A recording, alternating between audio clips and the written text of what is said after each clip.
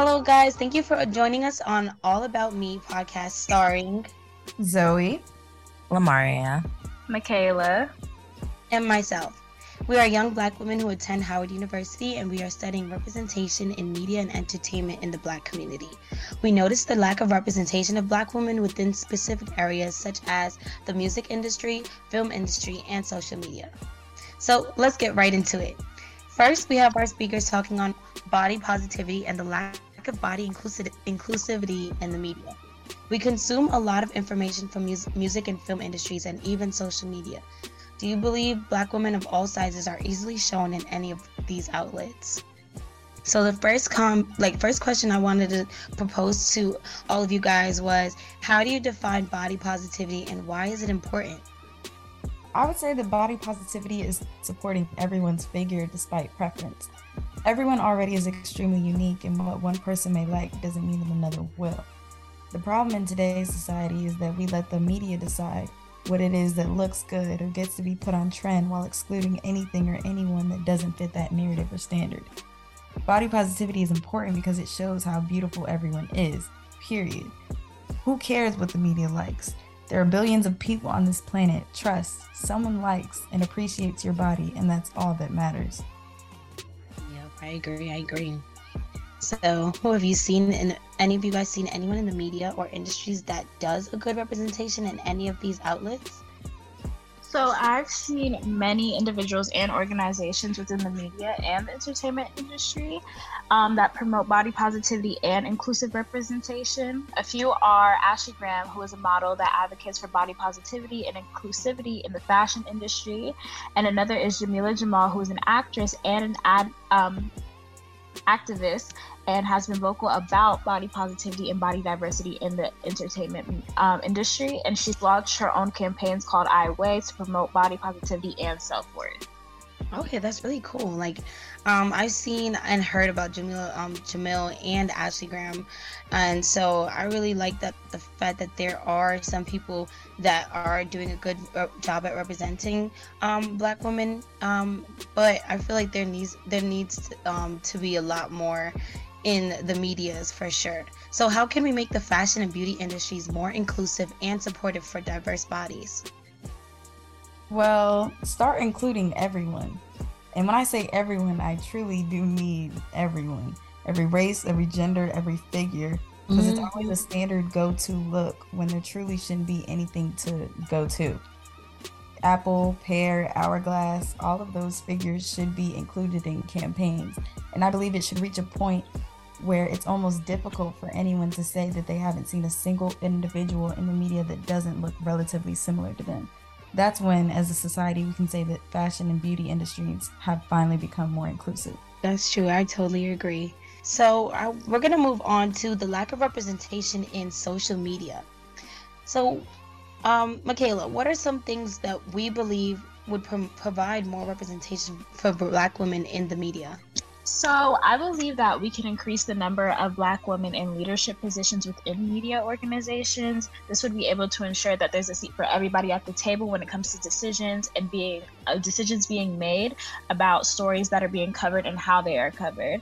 Additionally, the media organizations could make a conscious effort to seek out and feature a diverse range of Black women in their coverage, including those who are not typically represented in the mainstream media. This could involve creating new platforms and channels for Black women's voices to be heard, as well as actively seeking out and featuring Black women in existing media channels. Finally, I feel like it's important to ensure Black women are paid fairly for their work within the media industry, and they're given the opportunities for professional development and advancement. No, yeah, I totally agree. That's why I think why we all came together to even do this podcast, so we can just be more, out there for Black women who also don't feel like they have a voice, and we just want to share that knowledge. So that's just another way that we can hold that space. And Zoe, why do you think the media doesn't find Black women, necessarily marketable? Well, I don't know if anyone really remembers our little star from Let It Shine, Coco Jones. I love her. She mentioned in her YouTube video on why she left Disney Channel, saying that no matter how hard she went or how hard she tried to prove to them that she was the next big thing, Her response in return was always that she wasn't marketable enough. And now, what is marketable, you may ask? We come from a country of prehistoric racism, current racism, if you will. And with this, they're always trying to make things appealing for white Americans. And in their eyes, the harsh truth is that Black women just aren't the type of people that they want to see. However, Generation Z is the most culturally diverse generation the world has had so far.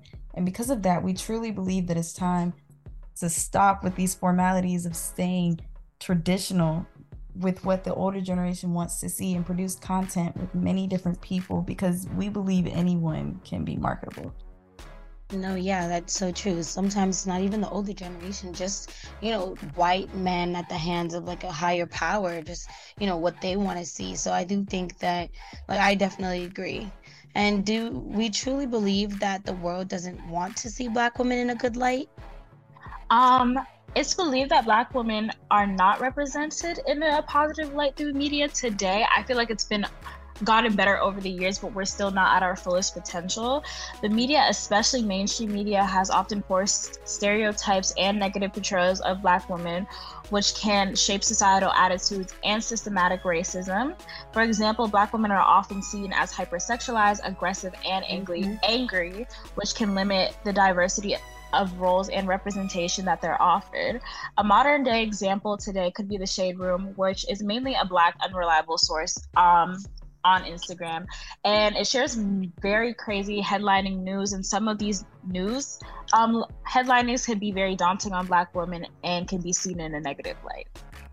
Yeah, no, let's really get into it. The Shade Room could be a Black woman's traumatic experience, but also another Black woman's kind of uplifting. But we need more consistent, like, positive outlooks on Black women in the media. So I definitely agree. And I feel like it's really crazy because the Shade Room was founded by a Black woman. So I feel like it's kind of crazy for it to be created by a Black woman but share a lot of negative connotations towards Black women. Yeah, no, for sure. I even think that she was a Howard alum, but we need to fact check that one. Yeah. Moving on. In what ways does the media degrade and sexualize Black women? First, I want to add into the Shade Room thing. The Shade Room is actually owned by white people now, as well as BET, just to add in some fun facts on top of that. But Black women have been historically degraded and stereotyped in the media due to gender discrimination and racism on top of that.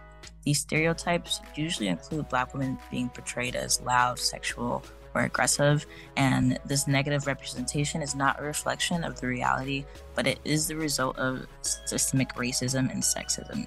And to create a more inclusive society, we need to challenge these negative stereotypes and promote more authentic versions of Black women in the media. Preach, sister. The last topic that we're going to discuss today is the lack of representation in the film and music industry. So again, Lamaria, you did say some facts there. So how does negative portrayal of Black women in film and music impact the way the world views us in real life? Yeah, so negative representations in film and music can reinforce harmful biases and prejudices. If Black women are consistently viewed in film as hypersexual and promiscuous, it can contribute to the perception that they are immoral or unworthy of respect. Also, if they are portrayed as aggressive or confrontational, it can lead to the assumption that they are angry or threatening in real life. So these negative stereotypes can have real-world consequences for Black women, hurting their opportunities for education, employment, and social mobility. And to touch on the music aspect, if you constantly have rappers speaking on Black women declaring things like, oh, they're only baby mamas, or stating that they're hoes, then the world starts to look at us like that truly is all we are. Black women are also doctors, lawyers, businesswomen, and I mean, we currently have one sitting as the Vice President of the United States. But still, it's important to not solely speak down on Black women in the music industry too, because then it becomes so easy for the world to look at us and put us in a category that has such a negative connotation to it. Yeah, and I definitely don't think that's fair. You can tell that a lot of times they want to paint this the idea of Black women out there for others to kind of just run along with, and that does harm us, didn't do us some good. And I think that once we have a positive representation within the film and music industry, which there are some that's there's we can see a little progress, but we have a long way to go.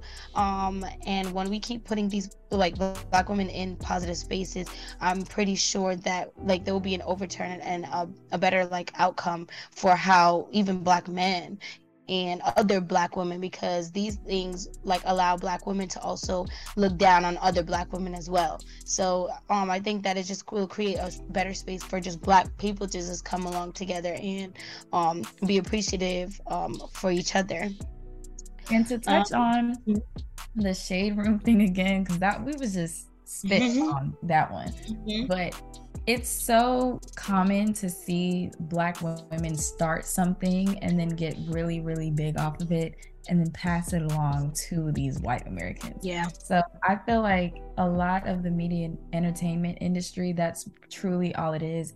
It's just a matter of getting big and then selling off your hard work. And I feel like it's important that we still stick to whatever it is that we're doing. That way we can have some type of representation for us in those big spaces. Yeah, I feel like to like connect it back to the shade room, like even like in the hair care industry, like Mielle, things like that, like a lot of like Black brands that we use in our hair genuinely sell it to like bigger brands like Dove, like whiter brands, and then they end up changing the formula and it no longer caters to us anymore. And I feel like as Black women, we created that brand, we need to stick to it and not kind of just sell it off for more money. Yeah. And then to piggyback off of your piggyback, I definitely agree. It's the last thing I'm going to say is I just wanted, you brought up Mielle and the shade room being passed on to whiter owners, but I just feel like also in Honey Pot like as well, so just body care as well, that was a Black owned brand as well, Black woman, and she had I guess sold it to white company, and now like the products that are being used in there that was marketed for, when it was originally just Honey Pot underneath the Black woman creator is not the same products that are used now. And I'm not saying they're necessarily harmful, but you can just tell that we need to stick with and value the work that we've put in, and sometimes like realize that auctioning it off isn't the best choice for your consumers. So I just think that that also goes into play, just like how a lot of people are taking over Black spaces in different ways.